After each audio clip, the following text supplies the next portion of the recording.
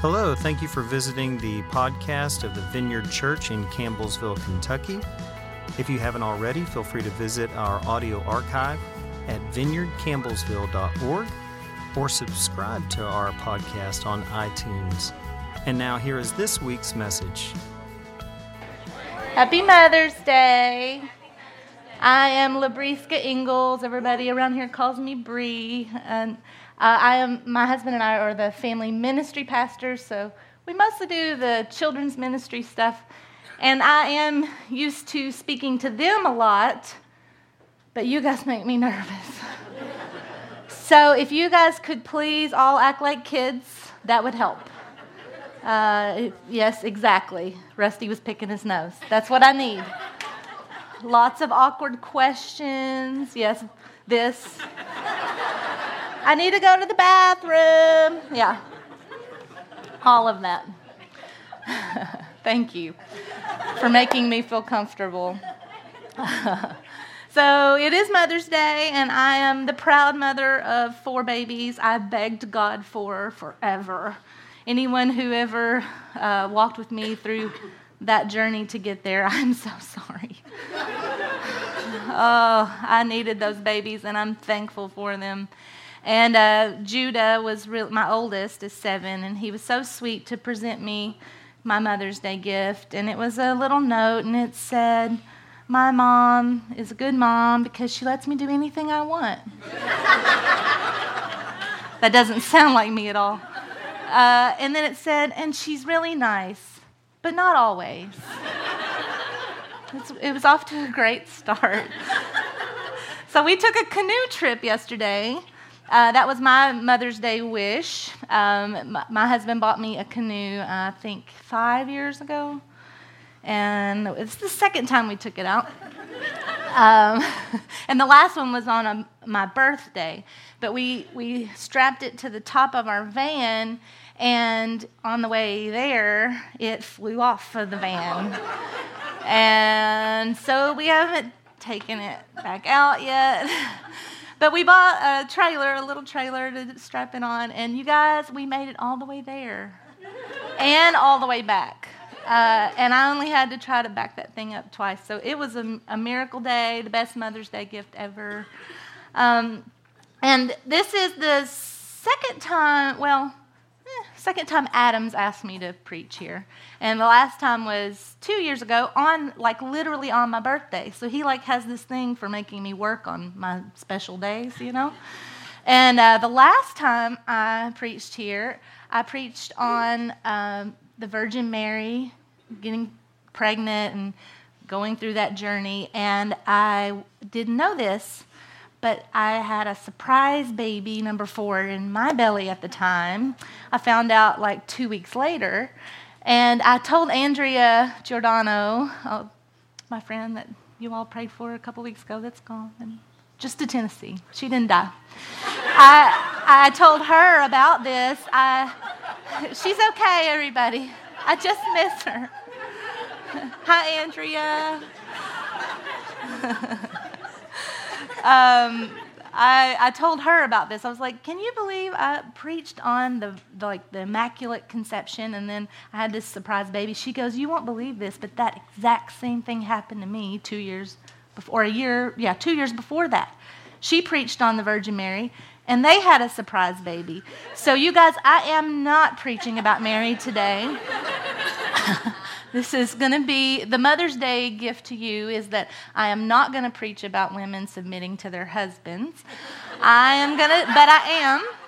Did you all grow up like that? At my church, they preached on that every Mother's Day, thanks a lot. I am going to share about I am a mother, and I am going to share about a woman, so that's your Mother's Day sermon. Last week, Adam opened up a new series called Gravity, and it's about the people that Jesus drew to himself. What kind of people did Jesus attract to himself? He reached out to beyond the religious crowd. He reached out to the marginalized, the ones that are pushed aside, and he brought those people in. And then the big question is, how do we be like him? How do we attract people to us? What is it that's attractive about him? And let's see, Granny, I got to talk about Granny because it's Mother's Day. Granny always said, I bet your Granny did too, don't drink, what is it? Don't cuss, don't smoke, don't chew, and don't hang out with boys that do. And by that she meant don't sleep with boys that do. I knew. And I followed the rules. I did follow the rules, and thank God that kind of instruction did save me a lot of heartache, I am sure. But that alone is not holiness. Jesus was holy. He followed all these rules that the Jews had, but that was not the part of the holiness that people were attracted to. So what is it? Religion can be repulsive, but holiness is attractive. And Jesus wasn't concerned about being cool or fitting in. He didn't care what people thought about him when he reached out to the marginalized. So how do we tap in to that kind of attractiveness, that magnetic pull to bring people in, people on the outskirts? All right, we're going to look at John 4, 1 through 9, the Samaritan woman. See, I told you we would talk about a girl.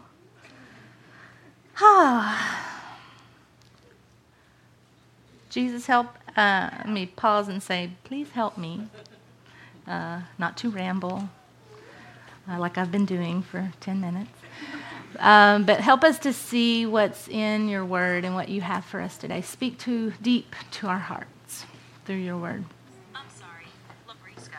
I'm afraid I don't have an answer to that.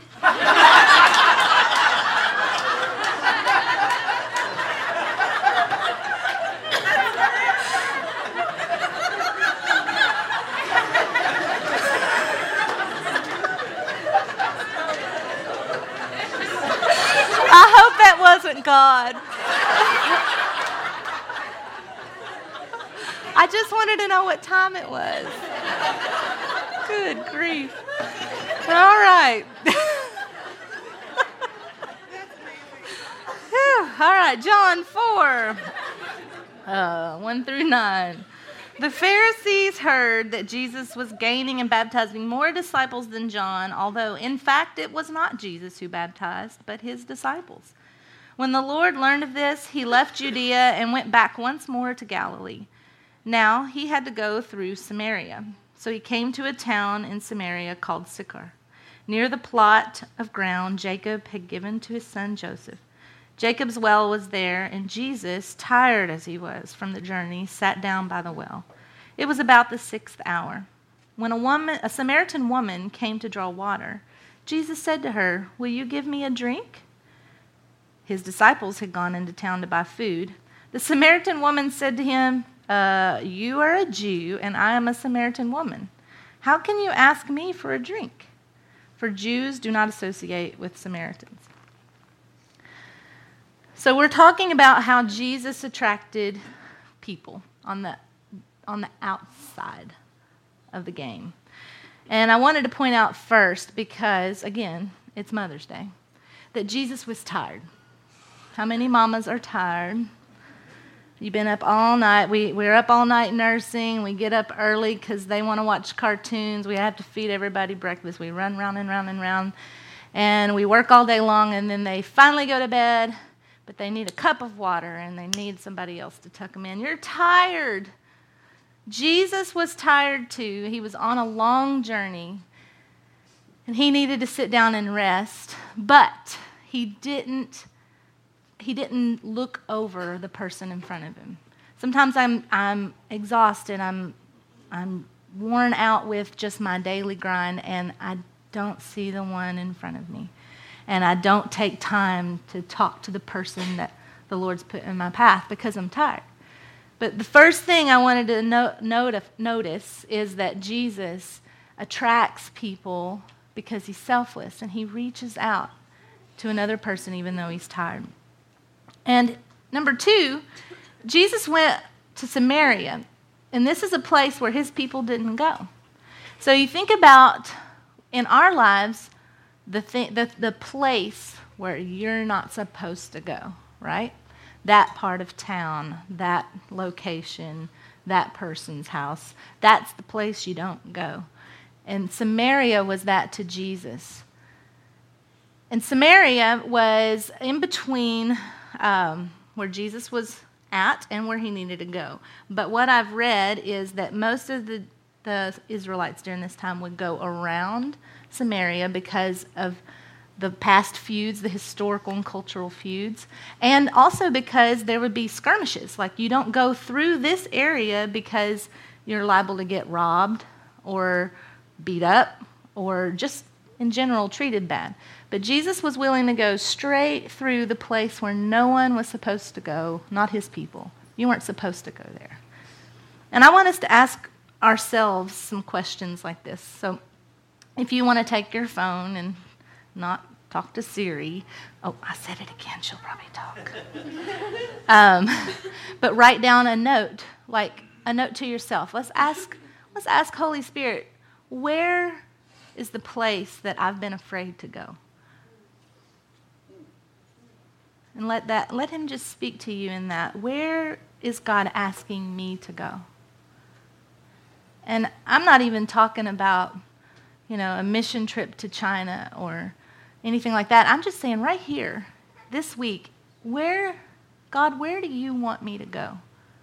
Where have I been avoiding that you want to use me?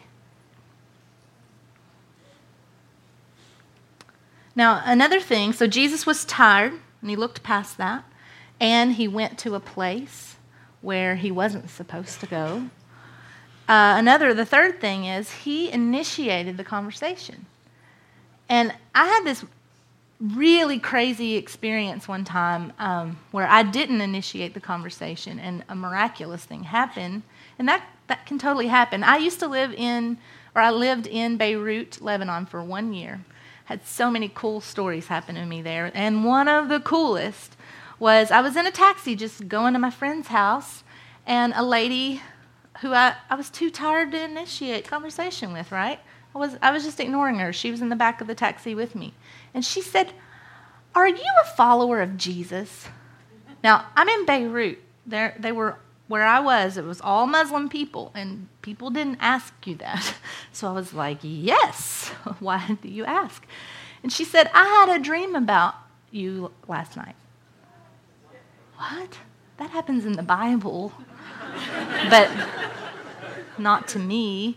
And she said, "Would you come to my house and tell me everything you know about Jesus?" Sure. I'm going to call my friend, tell her I'm not coming over because I'm going to your house. And that's like the Zacchaeus, the little Zacchaeus thing we heard last week where Zacchaeus has Jesus to his house. And it was a miraculous story. But that is the only time that's ever happened to me, and it may never happen again. Usually, when I'm reaching out to someone else, it takes my initiation. And so if we're the kind of people who are always waiting around for someone else to ask us to explain Jesus to them, that may never happen. So Jesus initiated the conversation. We need to be willing to step out of our comfort zone and reach out to people who are on the margins, who are not sitting here at church today. Now, another thing about this Samaritan woman that Jesus was overlooking, things that he was overlooking social boundaries. I'll give you several examples. There's lots of social boundaries he was breaking in this conversation. The first one was race. The Samaritans, from what I understand, were northern Israelites who intermarried with foreigners. And that was a big no-no in their culture. So this was a biracial situation, and that was someone you didn't talk to if you were an upstanding Jew in this time. So Jesus was totally overlooking that social boundary. He did not care. He was willing to cross racial boundaries. And how many of us cross racial boundaries each week? How many of us just kind of stick with our own race? When do you cross over and reach out to someone who looks different than you? And When do we look past cultural differences? Not just race. Maybe race isn't an issue with you, but people who aren't as cool as you, or don't hang out with people that you hang out with, or who don't believe just like you believe, who don't fit into your circle. How many days do we get past that circle and reach out to people with different social cultural differences? The Samaritan woman also had religious differences, because the Samaritans believed in only following the Pentateuch, which is the first 5 books of the Old Testament, whereas the Jewish people in Israel were following the entire Old Testament. So think about this. When do you hang out with someone from another denomination? Church of God or Church of Christ? When do the Baptists and the Catholics hang out? This is the kind of social boundary that Jesus was crossing. He was saying, it's okay that you're only reading these books and I'm reading these books. I'm going to talk to you anyways. I'm initiating this conversation. And the last thing that I pulled out of this was morality. Jesus was overlooking some major moral issues, some sin issues, and I'm going to read about that right now. John 4:10 through 18.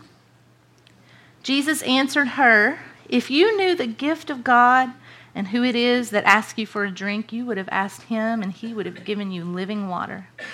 "Sir," the woman said, "you have nothing to draw with, and the well is deep. Where can you get this living water? Are you greater than our father Jacob, who gave us the well and drank from it himself, as did also his sons and his flocks and herds?" Jesus answered, "Everyone who drinks this water will be thirsty again, but whoever drinks the water I give him will never thirst. Indeed, the water I give him will become in him a spring of water welling up to eternal life." The woman said to him, "Sir, give me this water so that I won't get thirsty and have to keep coming here to draw water." He told her, "Go call your husband and come back." "I have no husband," she replied. Jesus said to her, "You are right when you say you have no husband. The fact is, you have had 5 husbands, and the man you now have is not your husband. What you have said is quite true." So we see that Jesus is willing to talk to a woman, a big no-no in his culture. Men and women did not get together unless they were in the same family. And he's not just talking to a woman, but he's talking to a woman with a reputation. This woman has had 5 ex-husbands, she says, and now she's living with a man. And this also would have been a thing that Jesus would not do. He was not supposed to do. But he was willing to overlook this morality issue. And more than just overlook it, he's going to speak to it. He's going to address this issue. The Samaritan woman is stuck in her daily need. She's showing up at the well to draw her water at a time of day when nobody else is there, because she does not want to deal with what they think of her or what they're going to say to her or say about her. So she's just avoiding people. And Jesus is not letting her get by with it, you know? He's putting his finger on the issue. Jesus is talking about spiritual terms, and she is only concerned with her physical needs. You know, he's saying, "I'm going to give you living water," and she's going back to talking about this well. "I've got to get my water, and I've got to get my dishes done. I've got to get the clothes washed. I've got this, and this, and this, and this to do." And he's trying to speak into that daily need and provide something spiritual, but her eyes aren't open yet. And then he sticks his finger on the real issue that's going on in her life right now. That she's stuck. She's stuck in her daily need. She's stuck in this sin, this life of separation from God, these morality issues. And then she's even stuck in the past. So she talks about Jacob's well. He's trying to talk about living water, this spiritual thing. And she starts talking about the physical, the spiritual well that's there it's a real well, that Jacob dug. So she's bringing up the past, right? So how many times have you ever talked to somebody and you kind of get into a deep place and they don't want to be there? So what they do is they bring up another subject. And that's what she's doing. So it would be like if I said, well, let's talk about the real issue here. And this person said, well, my mom and dad went to the Baptist church in town, and here's what we did back then. And you're saying, but I'm trying to talk about the real issue. Well, but, I got saved when I was 7, VBS. Well, but let's talk about the real issue right here. And people want to bring up the past. They want to sidestep sometimes what you're really trying to talk about. And that's what the Samaritan woman's doing. She's kind of avoiding the issue. This Samaritan woman is stuck in her daily need. She's stuck in sin. She's stuck in the past. She's stuck in the cultural, social norms. Jesus is willing to overlook those, but she's reminding him, It's like she's reminding him, hey, you're a guy, I'm a girl. You're a Jew, I'm a Samaritan. We're not supposed to hang out. And he doesn't care. He keeps pursuing her. Also, has anybody ever tried to talk to somebody and they want to use religious debate to get around the real issues? Let's read from verse 19. She said, Jesus is saying, you've had 5 husbands, you're living with someone you're not married to now. And then she replies, Sir, I can see that you're a prophet. Our fathers worshipped on this mountain, but you Jews claim that the place where we must worship is Jerusalem. Jesus declared, Believe me, woman, a time is coming when you will worship the Father, neither on this mountain nor in Jerusalem. You Samaritans worship what you do not know. We worship what we do know. For salvation is from the Jews.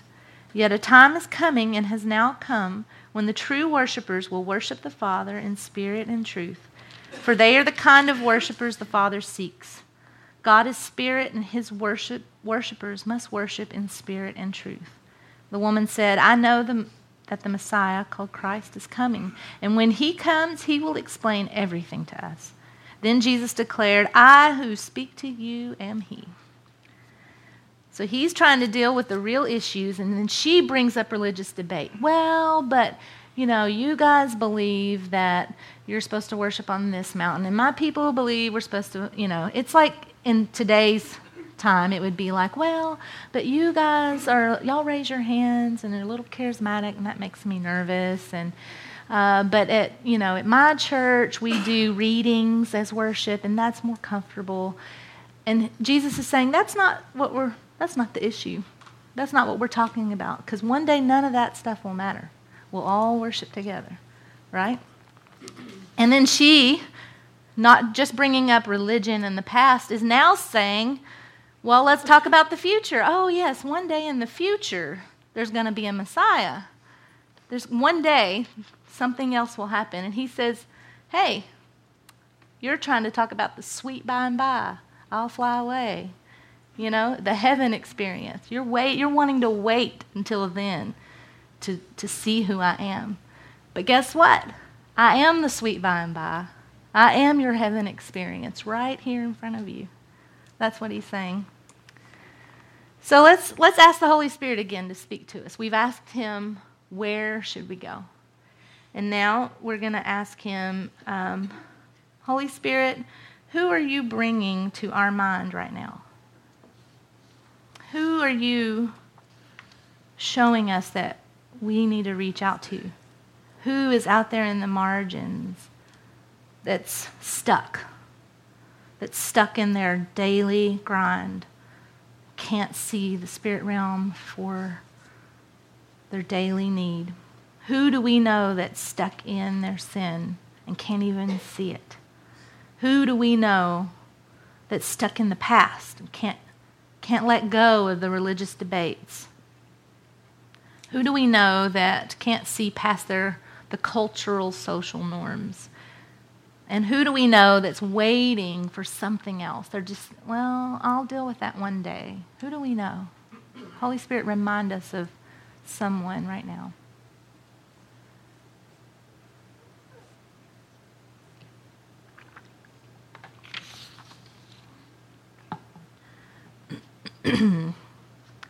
If the Lord's bringing someone to your mind, write that down.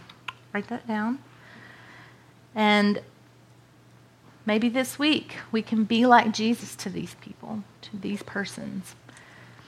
And here's how Jesus reaches out. We've already talked a little bit about it, but in these verses I just read, Jesus pursues on the wrong side of town. He pursues even when he's tired. He pursues people who don't act or look like him. He pursues people who don't hang out in his crowd. He pursues people with questionable morals. And then he doesn't become like them, right? Because that would defeat the purpose of the pursuit. He doesn't become like them. He invites them in to become like him. And one of the ways he did that is through a prophetic word, really. She notices him as prophet.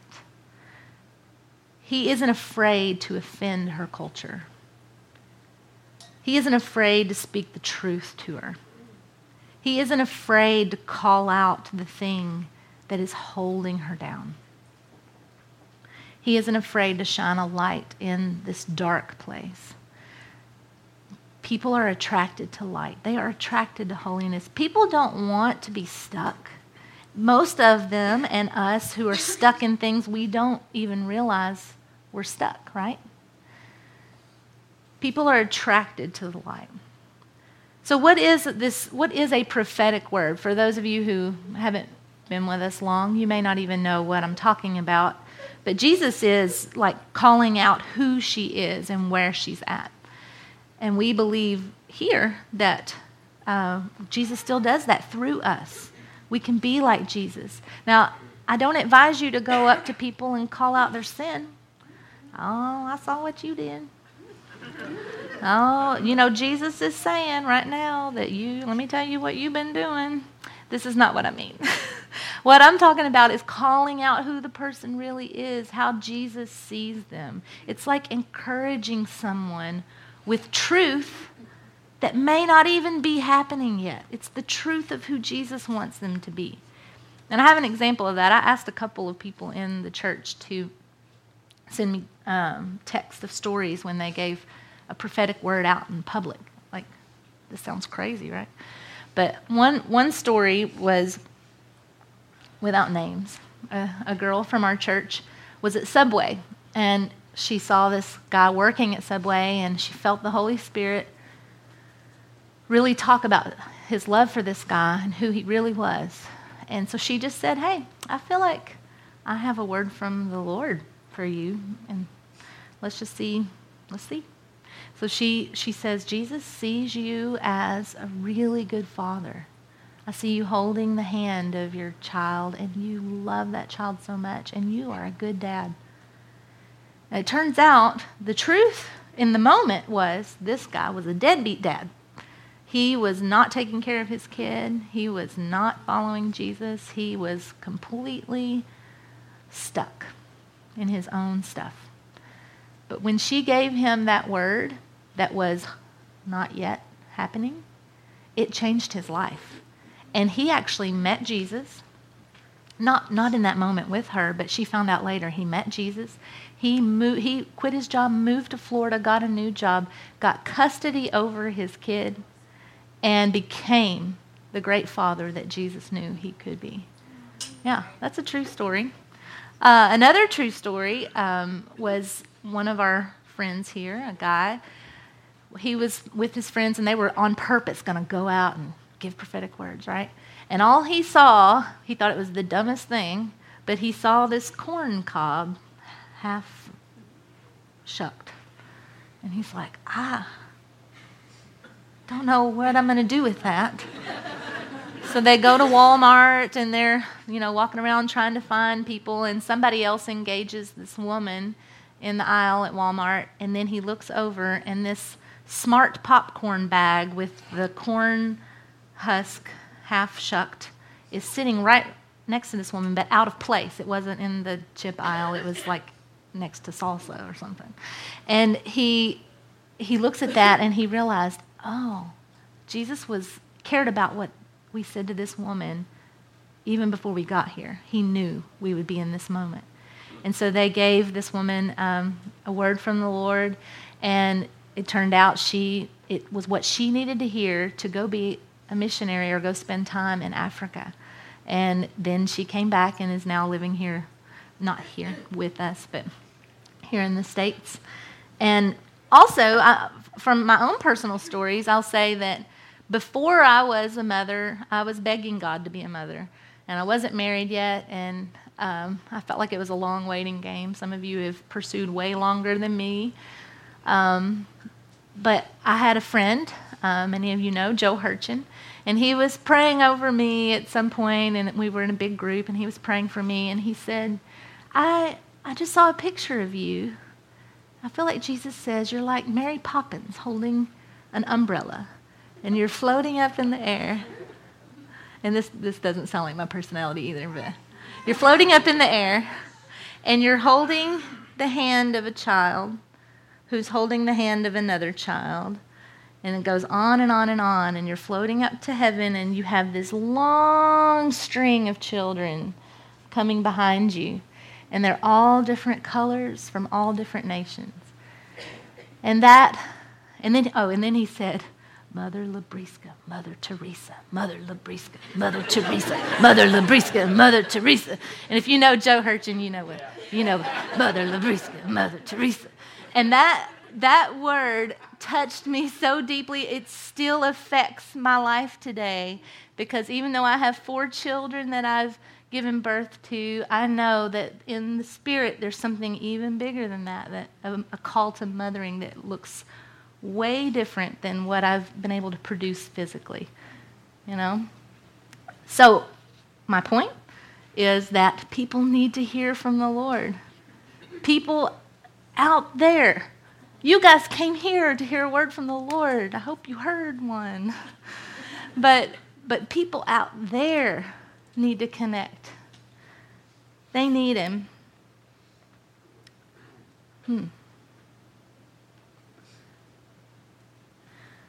In the end of this story of the Samaritan woman, she was impressed by this psychic power, right? This prophet, the psychic, and she was sidestepping and trying to avoid the real issues at points, but she was impressed. She was attracted to this holiness.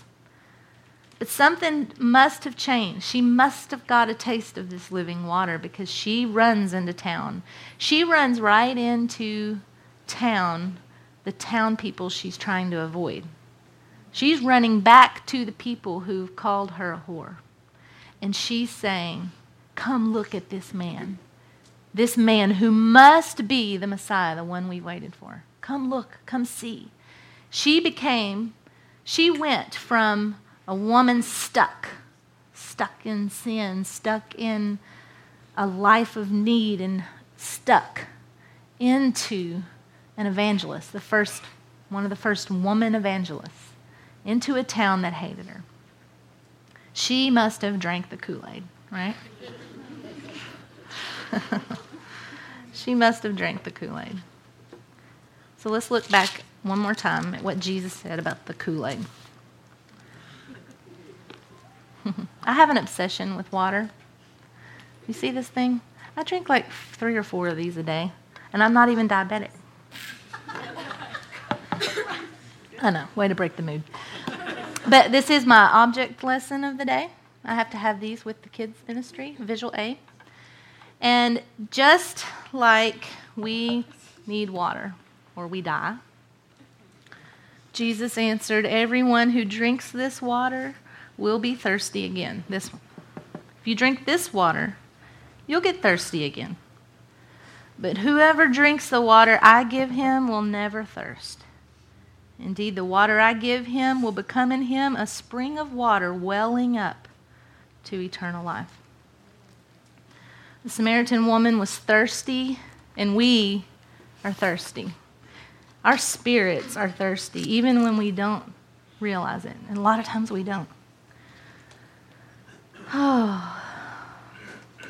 Jesus is this river, this living water. There's other scriptures that point to the fact that this living water he's talking about is the Spirit.